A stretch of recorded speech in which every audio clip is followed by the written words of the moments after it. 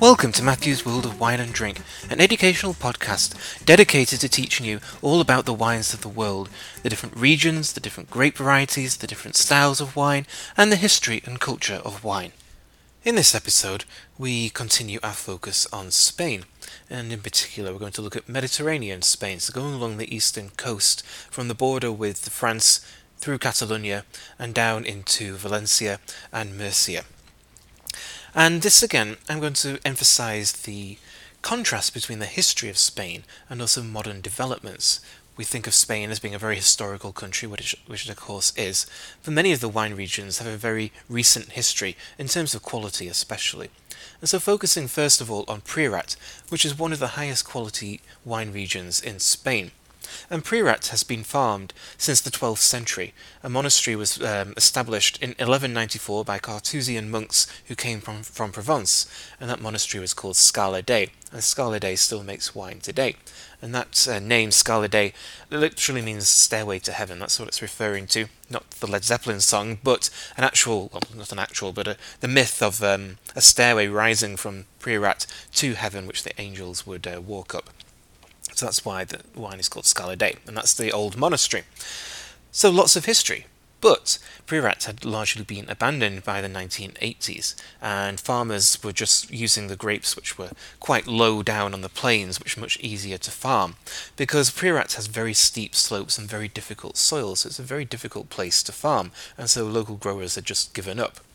And also, a lot of locals had moved to Barcelona because of the success of the textile industry there. So there were all these old vines not really doing anything.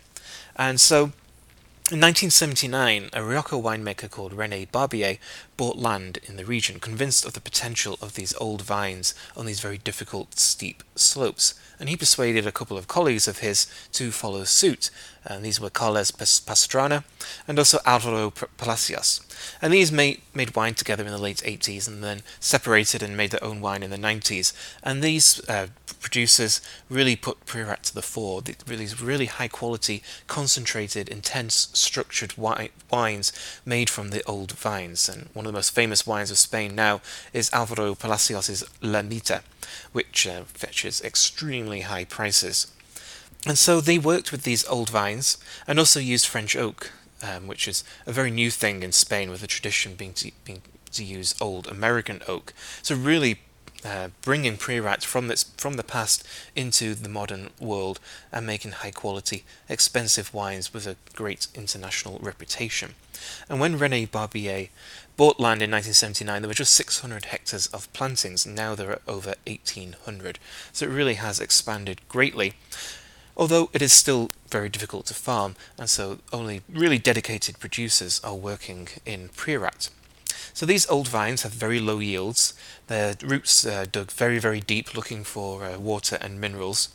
And the old vines are Garnacha and Cariñena, which is also called Samso locally. And these are grapes which produce naturally high alcohol wines. In Priorat, the minimum alcohol is 13.5%, so you'll never see a wine below that.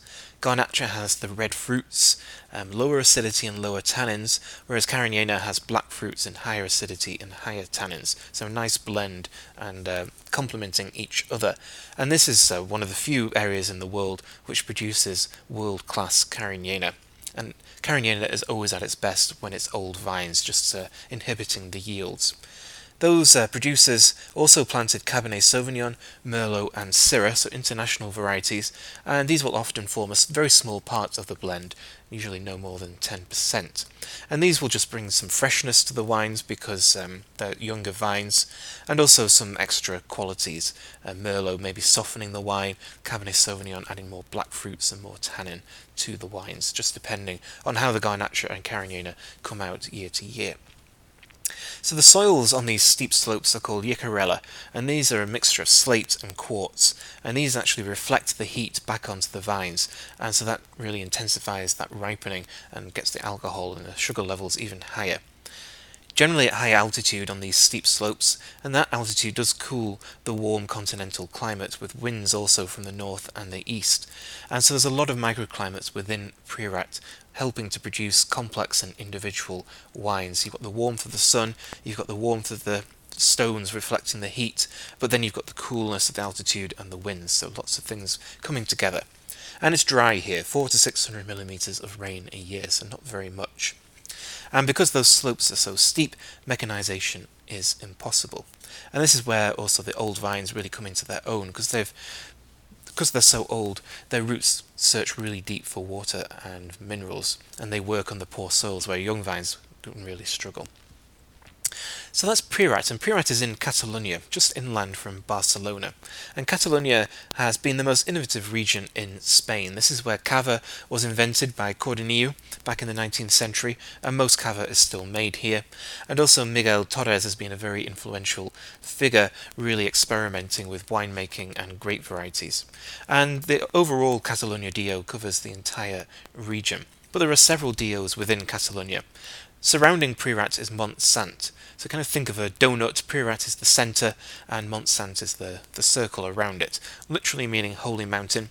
And this produces wines of a similar style to Priorat, but not quite the same quality. It lacks the schist soils. But if you're looking for a good value alternative to Priorat, which can often be quite expensive, then Montsant is a good alternative.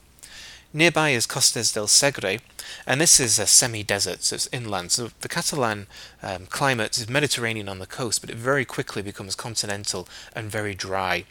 Only 400 millimeters of rainfall in Costes del Segre, and it's a severe climate with hot days and cool nights, hot summers and cold winters.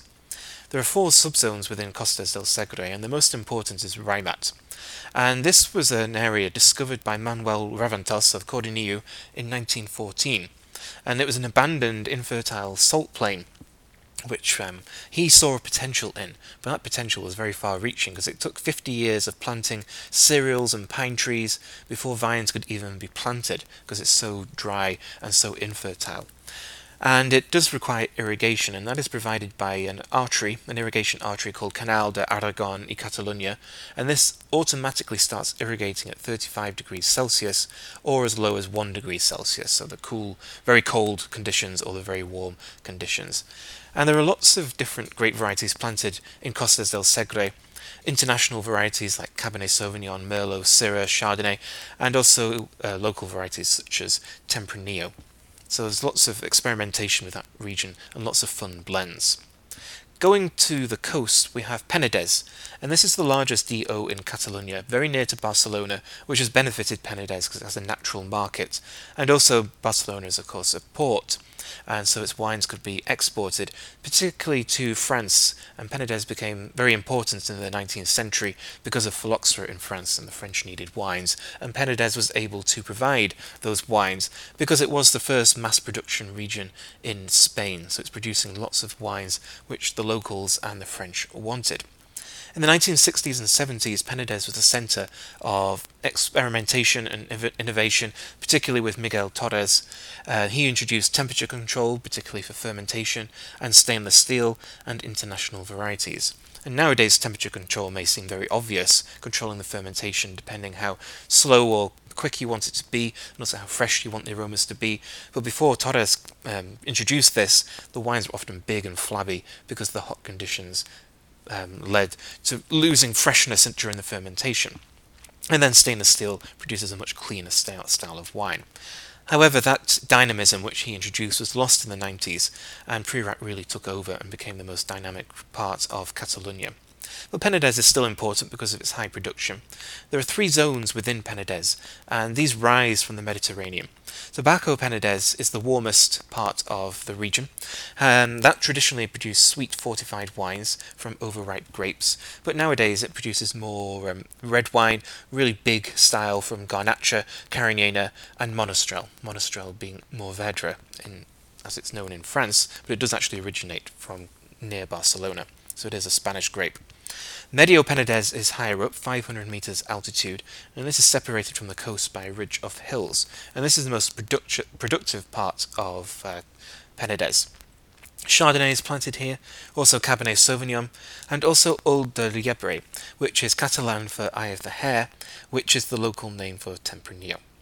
And a lot of cava is produced in the Medio Penedès area.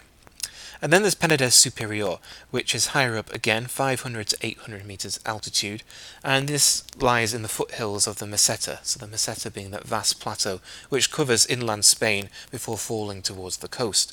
And this is the coolest part of Penedès, mainly for white grapes, Parellada for cava, has to be planted high up to preserve the acidity, and then also international grapes such as Riesling, Gewürztraminer and Chardonnay, and also Muscatel. Moving inland a little bit to Conca de Barbera, and this is a small area between Penedès and Costas del Segre, which has a lot of potential for quality. Altitude is 500 meters and higher, and again we have that severe climate with cold winters and hot summers, and those hot summer days are cooled by winds coming in from the coast. And Torres makes his best Cabernet Sauvignon, Pinot Noir and Chardonnay here, so those international varieties. And then another region in Catalonia to look out for is Terra Alta, which literally means high land, and this is the highest DO in Catalonia, so its name is very literal. And this is an area following Priorat's lead and producing good red wine, and good value as well, always worth looking out for those wines. So that's Catalonia. Moving further south to Levante, and Levante means eastern, and so this is the eastern southeast part of Spain. And Levante covers two autonomous regions, Valenciana and Murcia. Within Valenciana there are three DOs, Alicante, Utiel Requena and Valencia. Within Murcia we have Bullas, Jumilla and Yecla. And this is a very warm part of Spain. This is where British and German tourists flock to the beaches because of the really hot summer days.